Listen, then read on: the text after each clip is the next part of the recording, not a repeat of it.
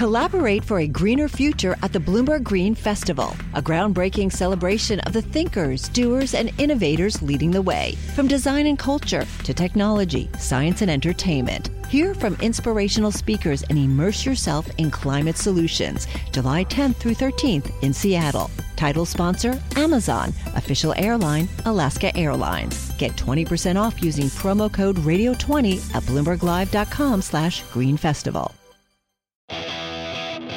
Now, from our nation's capital, this is Bloomberg Sound On. As the Queen herself did with such unswerving devotion, I too now solemnly pledge myself to uphold the constitutional principles at the heart of our nation. Look, I think he's got a huge challenge ahead of him. He's waited a long time. Bloomberg Sound On. Politics, policy, and perspective from DC's top names. The war in Ukraine is entering a critical phase. But so far, Russian strategic objectives have been defeated. Bloomberg Sound On with Joe Matthew on Bloomberg Radio. Charles III delivers his first speech as king. Welcome to the fastest hour in politics on another historic day in the UK, with its new monarch addressing the path forward even as he mourns the loss of his mother. We'll be joined this hour by Ellie Woodacre, royal expert from Winchester University, along with Emmy Award-winning documentarian Anthony Geffen, who conducted Queen Elizabeth's only televised interview. Later this hour, the Ukrainian counteroffensive takes hold, surprising many with its speed these past couple days. We'll get an update from Washington and a conversation with Bloomberg national security expert Nick Wadhams. Our signature panel is back together. Bloomberg Politics contributors Rick Davis and Jeannie Shanzano are with us for the hour, as Bloomberg Radio brings you the first draft of history on another historic day in London. Sound from a 96-gun salute at the Tower of London this morning for the passing of the 96-year-old Queen, as the UK proceeds with 10 days of mourning. And condolences continue to stream in from around the world, including here in Washington. President Biden now confirms he will attend Queen Elizabeth's funeral, though details on who will join him remain unknown, as are details about the ceremony. King Charles III spoke in a televised address to Britain and the Commonwealth. As the Queen herself did with such unswerving devotion, I too now solemnly pledge myself, throughout the remaining time God grants me, to uphold the constitutional principles at the heart of our nation. A somber speech, as you heard live on Bloomberg Radio, was recorded in the Blue Drawing Room at Buckingham Palace. The new king addressed his own family. With Catherine beside him, our new Prince and Princess of Wales will, I know, continue to inspire and lead our national conversations, helping to bring the marginal to the centre ground, where vital help can be given. I want also to express my love for Harry and Meghan as they continue to build their lives overseas. The king later held a private audience with the UK's new Prime Minister, Liz Truss, as part of his first full day as king. That's where we start in a conversation with Ellie Woodacre, Winchester University royal expert. Ellie, thank you for joining us, and I know it's late where you are, so we appreciate your time here. I wonder your thoughts, just to start off with, on this address. He looked like he had had an emotional couple of days, as anyone would, hours after losing their own mother. But we also saw him outdoors today shaking hands with people on that rope line. It's a pretty dramatic video to see before he delivered this speech. How did he do?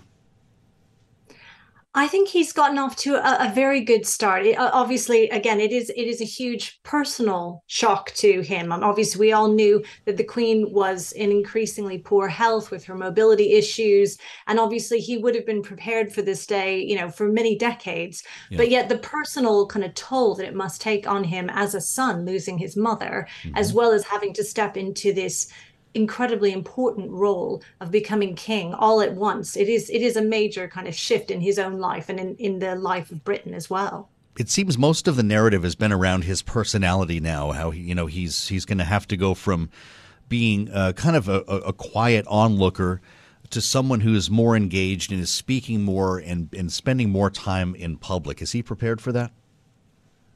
Absolutely. I think Prince Charles has always been a very public figure, but I do think we will see a shift and a change in him, and that while he was Prince of Wales, he was more outspoken about causes that were dear to him. He was more, again, able to kind of play to his own personal interests as well, in a way that he will now need to step back from. And he was very honest about that in his speech, about kind of taking on this new role, that the sovereign kind of stands apart and occupies this very particular position as head of state. So it's almost like Charles, the individual, is having to kind of be set aside to become King Charles. Can you articulate the challenges he's facing? And I don't know if I should call them political challenges, because of course he's not going to be governing this nation, but he's coming into power at a precarious time with Brexit, with a brand new prime minister.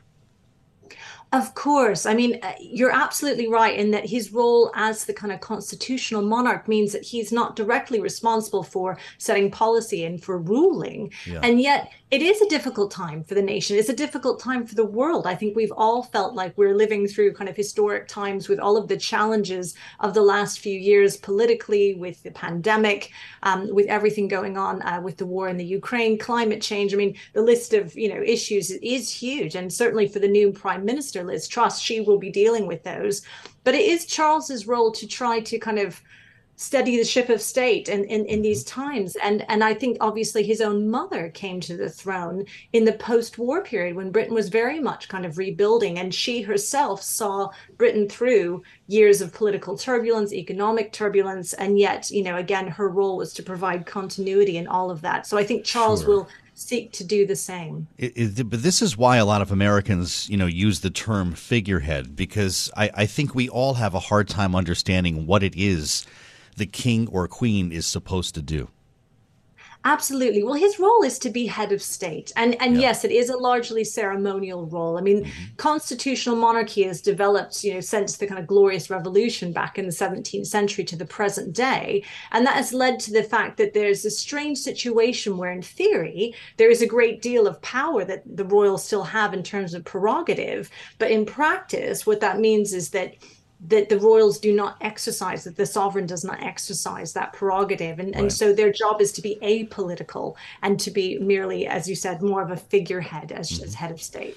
Elliot, what do you make of the nod and the language that he chose to reach out to Harry and Meghan toward the end of the address? Wish them luck, I think he said, in building their lives overseas. Is that was that the right thing to say at this time? Did it sound like a kiss off to you? How would you describe it?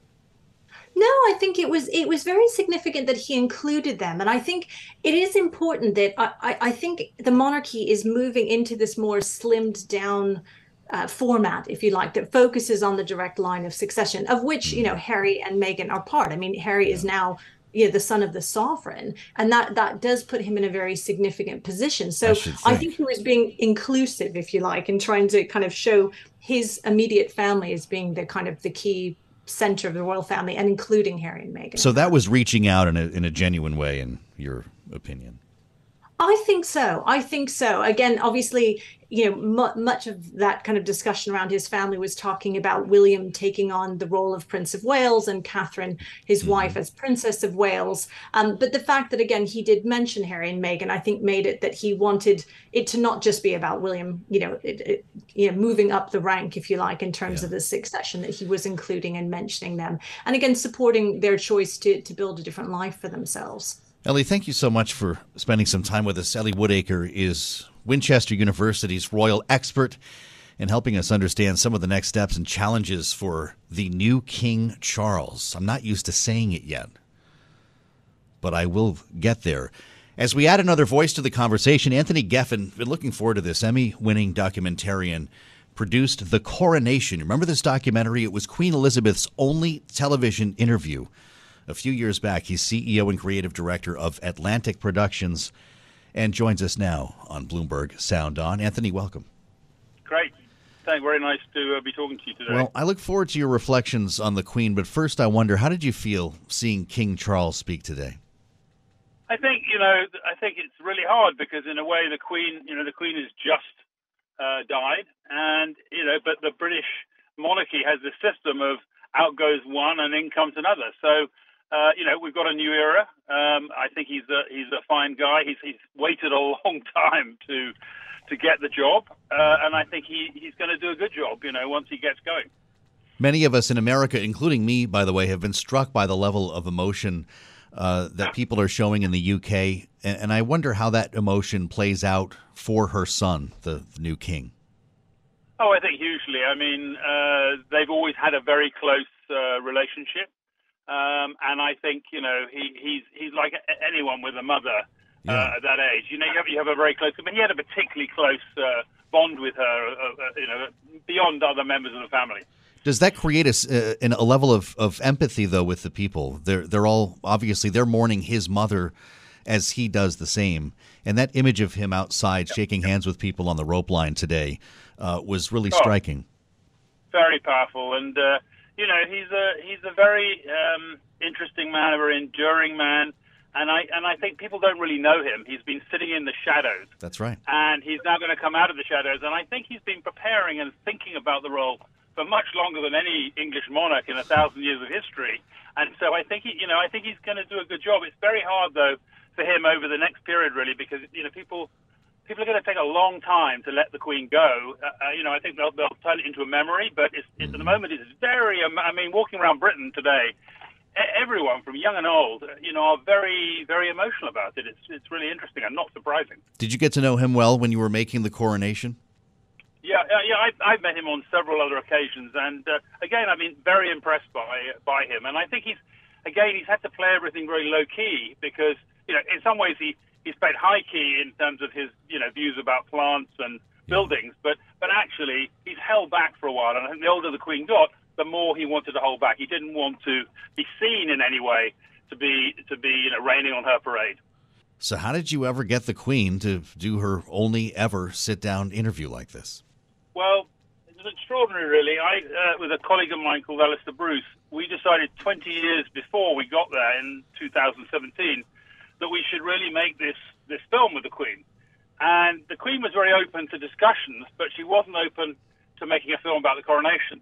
Flash forwards many, many years later, and it's kind of interesting. I think The Crown had quite an impact, if you think about it, because in The Crown, you have Claire Foy playing the Queen TV show. In the coronation. Okay. Yes, and I think that the Queen always said to me she'd never watched it, but I think she'd heard the influence. And I think finally we managed to get across that actually the real story had to be told. No monarch had ever talked about the coronation in 1,000 years.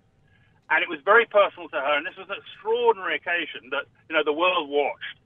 But actually, we didn't really know what she was thinking. And I think once we persuaded the powers that be, and then the Queen, that this was her opportunity to talk about something, A, she'd never talked about, B, no one had ever talked about, and was very personal to her, that was very special. But it was a very hard thing to do. Now, what's interesting is the New York Times called it, the program, the Queen unscripted. And that's correct. She didn't go in with any scripts as she does normally. Yeah. We persuaded her we got footage, for example, of the coronation. Do you know what? She'd never seen the coronation, never seen the footage of the coronation, ever. So to be showing her that, she actually got very emotional. Yeah. And it took her back to being, 27 years old. And she told us wonderful stories about, how uncomfortable the carriage was. Or other personal, no one has ever understood why the Queen came to a complete halt going up Westminster Abbey. And she told us her foot got stuck in a rug. So suddenly these very personal, very, very personal stories came out. And another extraordinary thing is no monarch has ever really seen the St Edward's crown twice. But the Queen knew that she could call this favour, and she called the favour. So we got her from the Tower of London, which is unprecedented, this amazing crown. And she hadn't seen it. It was like an old friend. And she picked it up.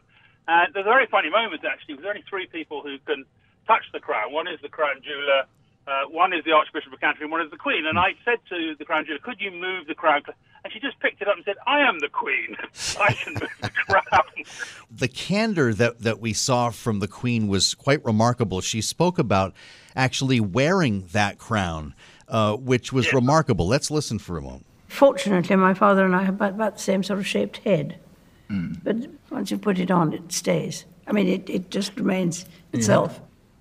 You have to keep your head very still. Yes. And you can't look down to read the speech. You have to take the speech up. Because if you did, your neck would break, or it would fall off. So there are some disadvantages to crowns, but otherwise, they're quite important things. They're quite important things, Anthony. It's just a reminder that she had a great sense of humor, which we saw on a number of visits here in the U.S. No, she did. And another wonderful story where we were talking to her. She didn't know the story of where the crown jewels went during the war. And we found out through secret documents that they were buried under part of Windsor, at Windsor Castle. Yeah. And we told her the story, and it's extraordinary. Basically, they shoved them in a hole, and the most valuable bits of the crown jewels they put in a Bath Oliver biscuit tin. So the Queen turned back to me and said, what would have happened if the man who'd done that had died or disappeared? We never would have known where the crown jewels were. And she was way ahead of she had a very dry sense of humour. She was way ahead of the courtiers who couldn't quite keep up. And, that's the Queen. She just had this wonderful, sharp sense of humour. And she used it many, many times throughout her reign. But we were really lucky. I think the period of filming this, a lot of people in the courtiers I spoke to said, she'd never been this open. She'd never been this relaxed. Yeah, it's And amazing. it was because she was reliving that moment. Now, I then found out why it took 20 years. It's because her father had just died. She was 27 years old. She didn't want to do the transmission of the coronation particularly. Mm-hmm. And so when it was finished, she literally got everything metaphorically and put it in the cupboard. And here I was coming along and saying, can you now tell us about the coronation? But once she's amazing. Once she got over that, my God, she wanted everything. She said, what dress do you want me to wear? And what, which diamond should I mean, it was amazing. She just threw herself into it. And she was constantly great fun. And off camera, she was so sharp on politics. I mean, I was just chatting to her about things. She was incredibly articulate. What would she very think? Knowledgeable. What would she think of the elaborate nature of this farewell, this funeral that's now being planned? Whoa, that's difficult. I mean, the Queen, really liked pageantry, and I think, people talked to her, I'm sure, about what was going to happen. Yeah.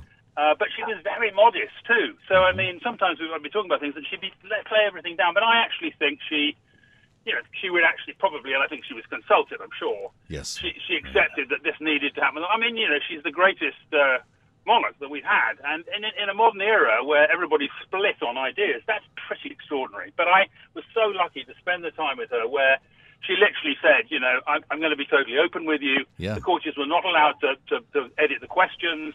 And she actually had a good time. It was quite interesting. When the film was finished, she was pleased with it, but she wanted to see how her courtiers or various people at Sandringham thought. So she asked them to watch it. And she was quite nervous, apparently, waiting. And they all came in. They said, "You're brilliant." And now that meant a lot to her because she didn't do many programs like that. Yeah. So she was thrilled that she was good in the program.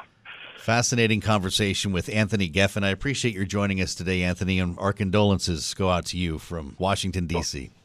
Great. Well, not at all. Very nice speaking to you. Let's assemble our panel for their take on everything we just heard. Bloomberg Politics contributors Rick Davis and Jeannie Sheehan Zaino are here. Rick, we talked yesterday about preparing for this speech and how to strike the right tone in what was really not a political speech. How did the king perform in this, I guess, very delicate address? Yeah, I think it was very straightforward, very formal. And I think we tend to diminish the fact that he's been in public life since the day he was born. I mean, not like, professionally getting involved in politics in the United States or something and, being in office for a long time. But since the day he was born, he was heir to the throne. And so everything he's done, every education, every class, every relationship that he's had has been in the context of someday you'll be king. Yes, right. And so I think that he's been well trained for this moment. This was sort of what all of this was building up for. And the fact that it took over 70 years to get here is a tribute to his patience. And I think that, he did just fine. And I love the fact that he sort of talked about his boys as a father would, not as a king. Right. What did you make of that? Reaching out to, after all the controversy, Jeannie reaching out to Harry and Meghan the way he did today. Did he pick the right words to do that? Did it feel legitimate? Yeah, I think it did. I think he did a very good job today. And of course, their children have titles now that their grandfather is king. And of course, it's very important as both a father and a father figure of a country that he display that publicly. And I thought he did a good job. I think the interesting part of this, of course, is one of the things that Queen Elizabeth did so beautifully was she became this symbol that was above politics, above the fray. So whether you were left, right, or center, you could have this love of and belief in the Queen. And, that's going to be something that we're going to see King Charles now have to live up to. And it's going to be a little bit tougher, I think, for him because he is somebody who has been a little bit more explicit about his political views, not necessarily left and right, but on traditionalism and other things. And that's going to be something to watch because it's been that symbolic above the fray aspect that has, revived the monarchy while the British Empire was collapsing around her. And for him to sustain that is going to be something he's going to have to walk a fine line doing. What did you think today, Rick, seeing him outdoors, shaking hands on the rope line, just really interacting with people in what appeared to be a very genuine exchange? He seemed to really enjoy it. Could he actually help to redefine what it is to be the monarch in England and be, more outward, more public? Well, it's always been a challenge for the British monarchy to modernize, right? And we've watched it painfully in full view, right? The difficulty that they've had at important moments to understand, how to deal with the masses. And I don't say that in a derogatory way, but it is what it is. And and so for the first time the public has spent any time with the new king, for him to be really with a very light security detail along a rope line, interacting with people. At one point, he pushed his security away. Yeah. Honestly, I was watching some of it and I thought, get the guy out from in front of the camera. Bad advance work. Where's the king? Get out of the way. And the reality is that I think this is his instincts, right? He is sort of the new CEO of the firm, right? We got used to this as almost like a corporation. And the reality is, I think he's got a moment where he can bridge two generations, the World War II generation that his mother's from. And the reality is he will not govern long. He's 73 years old, and his term as king will probably end, before the change in the decades, come near. And there'll be a brand new, younger generation of monarchs coming in from behind him, and he's got to be that transition. And I think so far he's handling that transition very well. It really is worth reminding ourselves, Jeannie, that he's mourning his own mother. This was just 24 hours ago, and to be thrust, this is part of the deal, immediate ascension. You're thrust into the public eye at once. I wonder if he allows us to see more of that emotion along the way. And I think that's going to be a big question, how he handles all of this. To your point, as a human being, you just look at, to have to go through the death of a parent so publicly and assume this sort of great position at the same time. Of course, his mother went through the same thing as a very young woman in Kenya. And so he has a lot of, lessons there. As Rick pointed out, he's been training for this his entire life. But I think a lot of this has less to do necessarily with him, and certainly he has the ability to handle this. I think a lot of it also has to do with how people in Great Britain, across the Commonwealth, quite frankly, respond to this. We can't recall. It's not just that long ago that Barbados officially removed Queen Elizabeth as the head of state. We've had votes in Australia. There's questions about the continuation of the Commonwealth. She made this something you wanted to join versus being forced to join. So he's going to have a job ahead of him to keep this intact. And that is going to be something that he was in Barbados for that. That's going to be something he's trained for. He knows how to do it.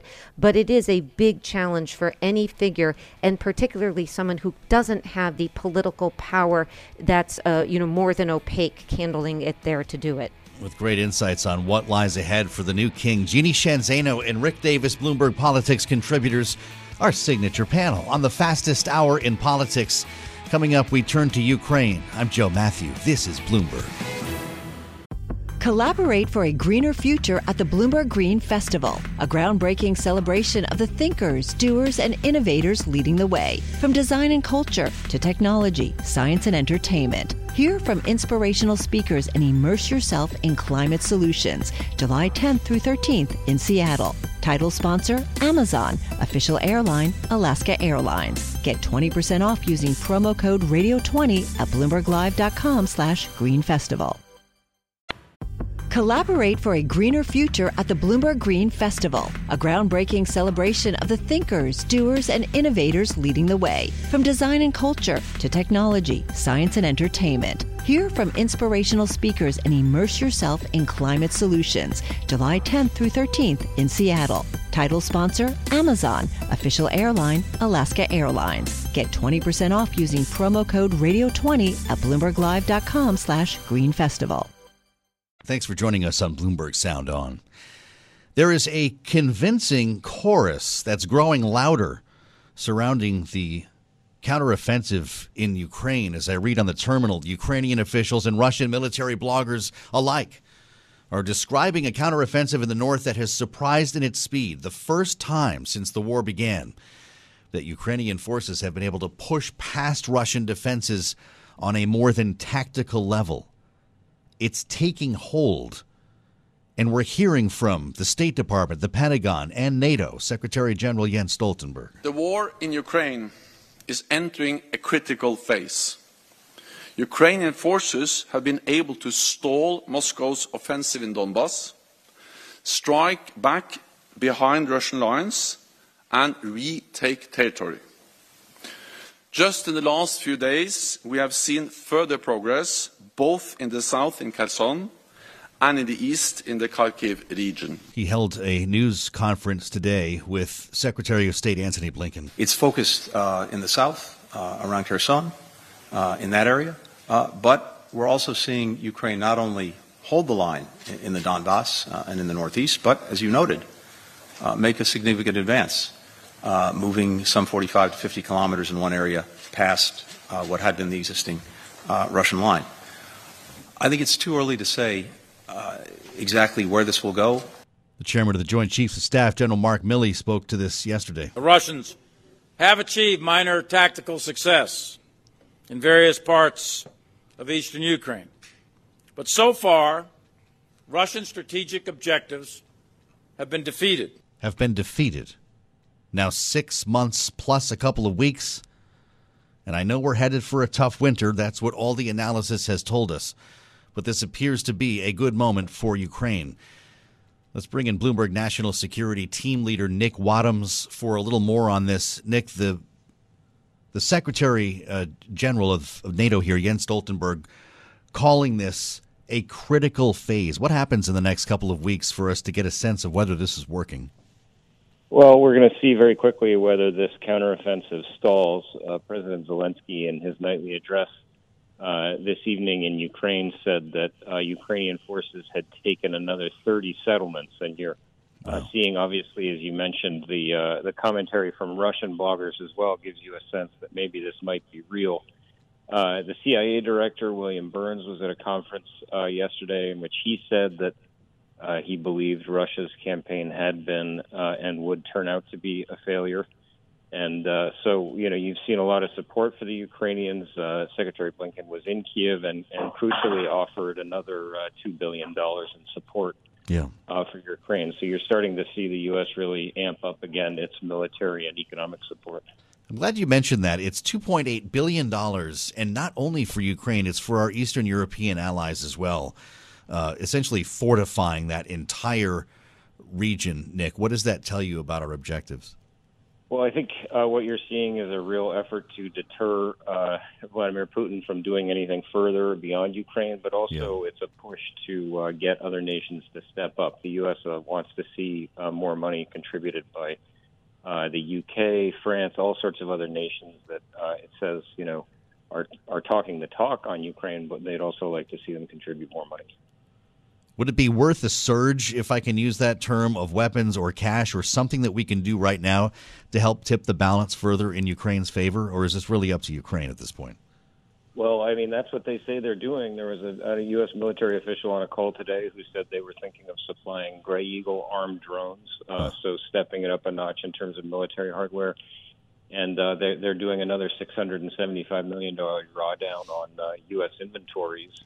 That's going to include, precision-guided artillery shells and all sorts of weaponry. So what you're seeing from the U.S. is a real push to amp up the military support beyond weapons that they had previously conceived. It does beg the question, which I know a lot of lawmakers in Washington have been asking, why wait till now? Couldn't we have given all this stuff in the outset, maybe shortened this war?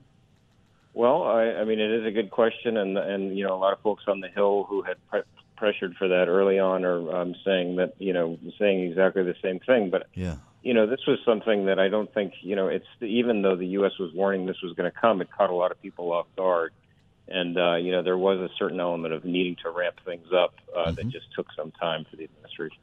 Is the MiG conversation dead at this point? They've been asking for more fighter jets to so-called close the sky since this war has been underway. Is President Zelensky any closer to getting more jets? Not anytime soon. I mean, the U.S. does not want to have a situation where its pilots or pilots in aircraft supplied by the U.S. or even NATO allies are in direct confrontation with Russians because of the fear that there would be a wider spread to the war. Even if we gave them Russian-made MiGs, though, that doesn't change. It's more about where they came from, who gassed them up and who flew them. Is that your point? That's right. I mean, because they would have to come from NATO allies, so then Russia could plausibly claim that they were in a war with NATO, and then who knows if things would spread.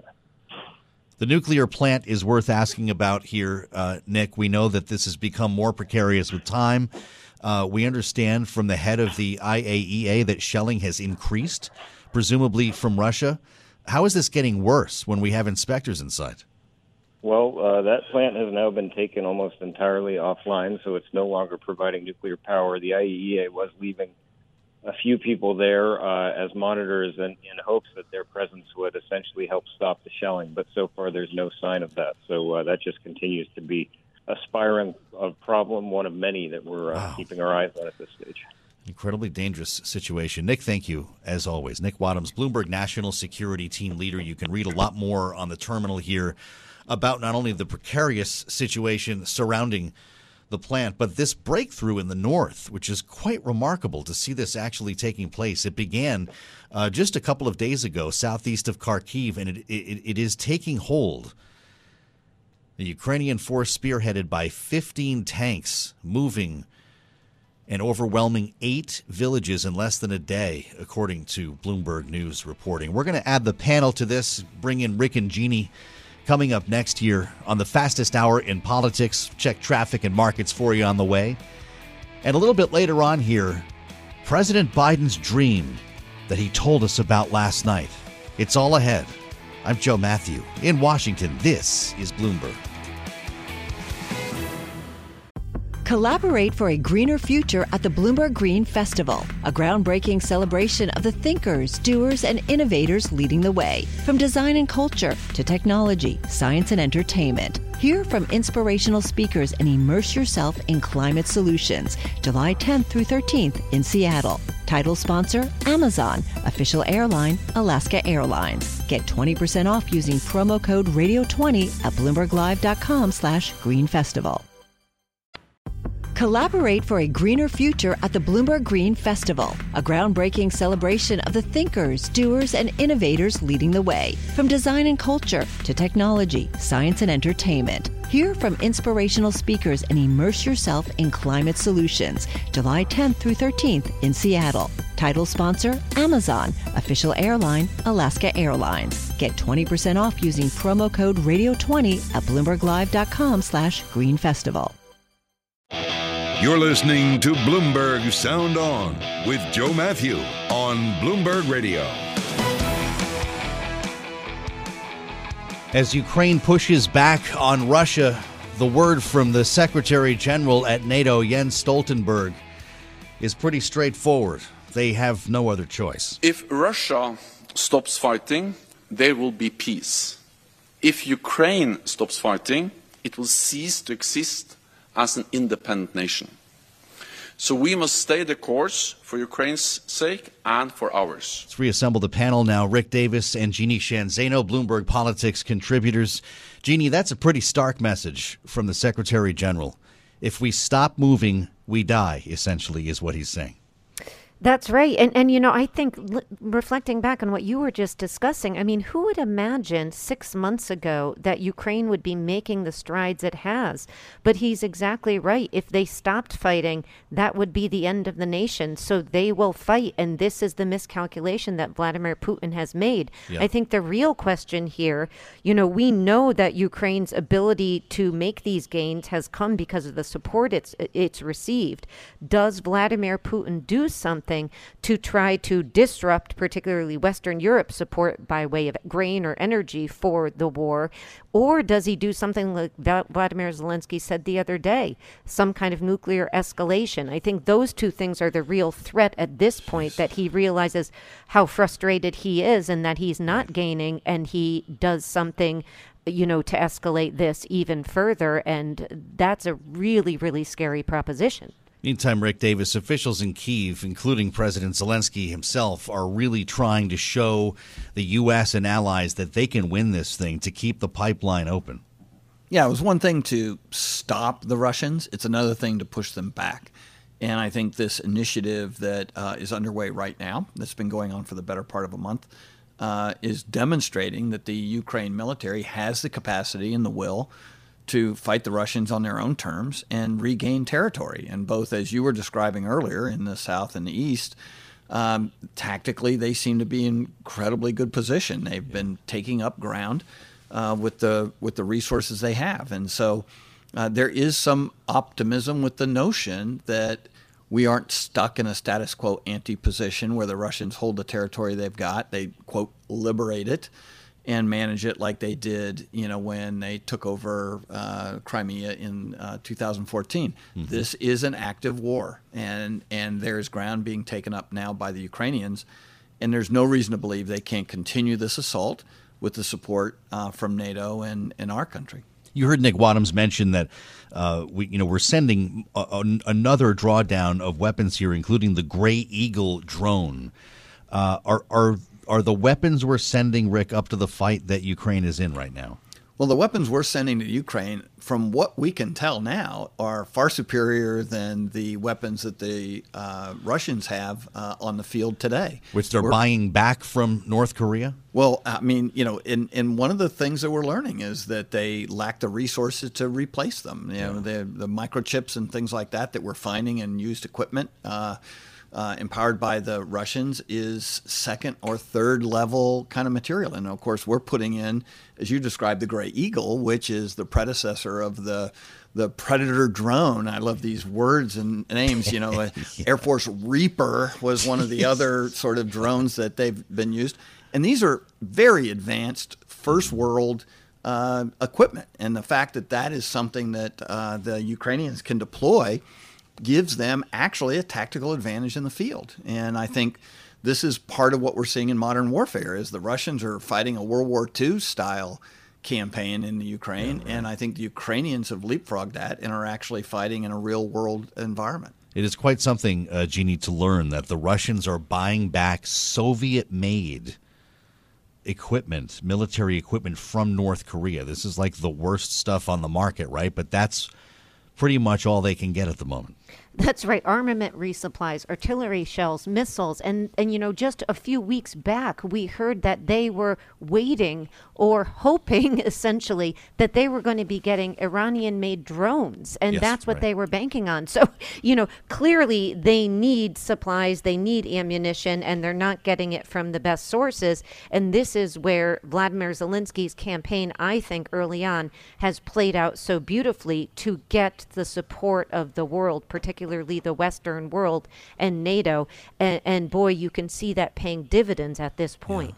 Jeannie and Rick, our signature panel here on Bloomberg Sound On. In our remaining moments, we turn to domestic politics just a day after President Biden left the bubble, left the White House, and went down to National Harbor, not far from the beautifully lit Well, what is it? Not a merry-go-round. Ferris wheel. That's right. You wouldn't believe it if you saw it down there. This neighborhood didn't exist a couple of years ago. But they held a big fundraiser down there for the DNC. And he talked about a dream that he had for the future. Imagine if we just elected 2 more Democrats to the Senate and keep the House of Representatives. Imagine. We'll codify Roe v. Wade. We'll ban assault weapons. We'll protect Social Security and Medicare. We'll pass universal pre-K. We'll restore the child care tax credit. We'll protect voting rights. Did you get all that? That's the list. If President Biden sees a Democratic majority on Capitol Hill, which no one is predicting. As I read now, 72 House Democrats say they are willing to force a government shutdown if Democratic leaders move ahead with a plan to put Joe Manchin's energy permitting bill along with this stopgap spending measure that keeps the government funding, because, of course, we don't do budgets around here anymore. Rick, what's your take on this here? It's been a really good stretch for Joe Biden and Democrats. Are we about to get into an argument of shutting down the government?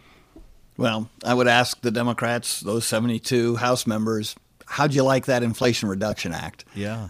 Because that came at a cost. And that cost, explicitly a deal was made between Manchin and Schumer to give Manchin basically control of energy permitting process. It was a transaction. It's bought and paid for. And whether you like it or not, that's how you got the one thing that you want to take to the midterm elections, the Inflation Reduction Act. So, music to the Republicans' ears that they want to have a fight over this after the fact. But the reality is, whether you like it or not, that deal is done. So what are we talking about here, Jeannie? We know, based on history, that the party in power tends to get the blame for the government shutting down. We're going to do that right before the midterm elections? 72 House Democrats think that's a good idea? Yeah, it's not a good idea to shut down the government, and so they need to bear that in mind. But this is a real controversy. I mean, we heard Bernie Sanders on the floor yesterday, and he was slamming this as a disastrous side deal. And we are hearing a lot, and that's where you get to these 72, and I suspect there may be a few more, a lot of even some what you wouldn't describe as far left Democrats who are saying that this deal that was struck is absolutely going to destroy that environment in West Virginia. And so this is where we come down to. I think they've got to be very careful because, of course, by the same token, they can't fulfill Joe Biden's dream of taking anything unless purple Democrats in purple states are able to win, and they won't be able to do that with a government shutdown. The permitting legislation apparently could speed up approval of the multi-billion-dollar Mountain Valley gas pipeline, as it's called, that crosses, guess what, West Virginia. Rick, how much of this is about that, where it looks like Joe Manchin is enriching himself, or I guess companies in his own state, versus just the whiff of carbon?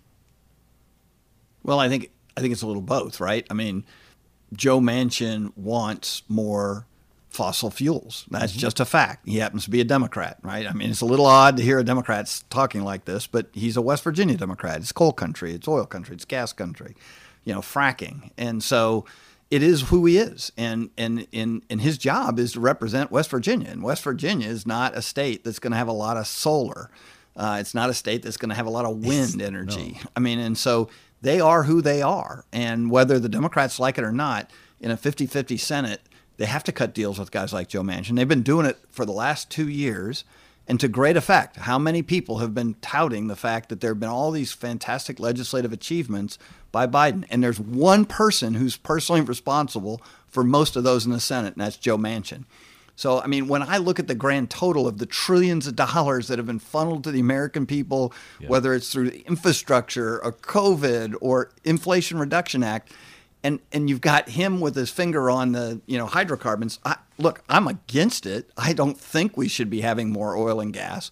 But the reality is, look what the trade is. I mean, really? You're actually going to stop the function of the federal government because of this? I mean, it's nonsense. Well, and it's likely just a threat here, Jeannie, but when you listen to the laundry list that the president rolled out last night, codifying Roe v. Wade, banning assault weapons and so forth, does any of that see the light of day in a split Congress? No, I mean, you know, at this point, it looks like at the very least Republicans take the House. And so, you know, if that makes all of this moot, right? It makes all of this moot. And let's not forget, California is facing record-breaking heat wave right now. Climate activists have a real and a fundamental and a fair point to make on this. Yeah. But a lot of what we've talked today, whether it's Europe or the United States, has to do with the challenge of energy.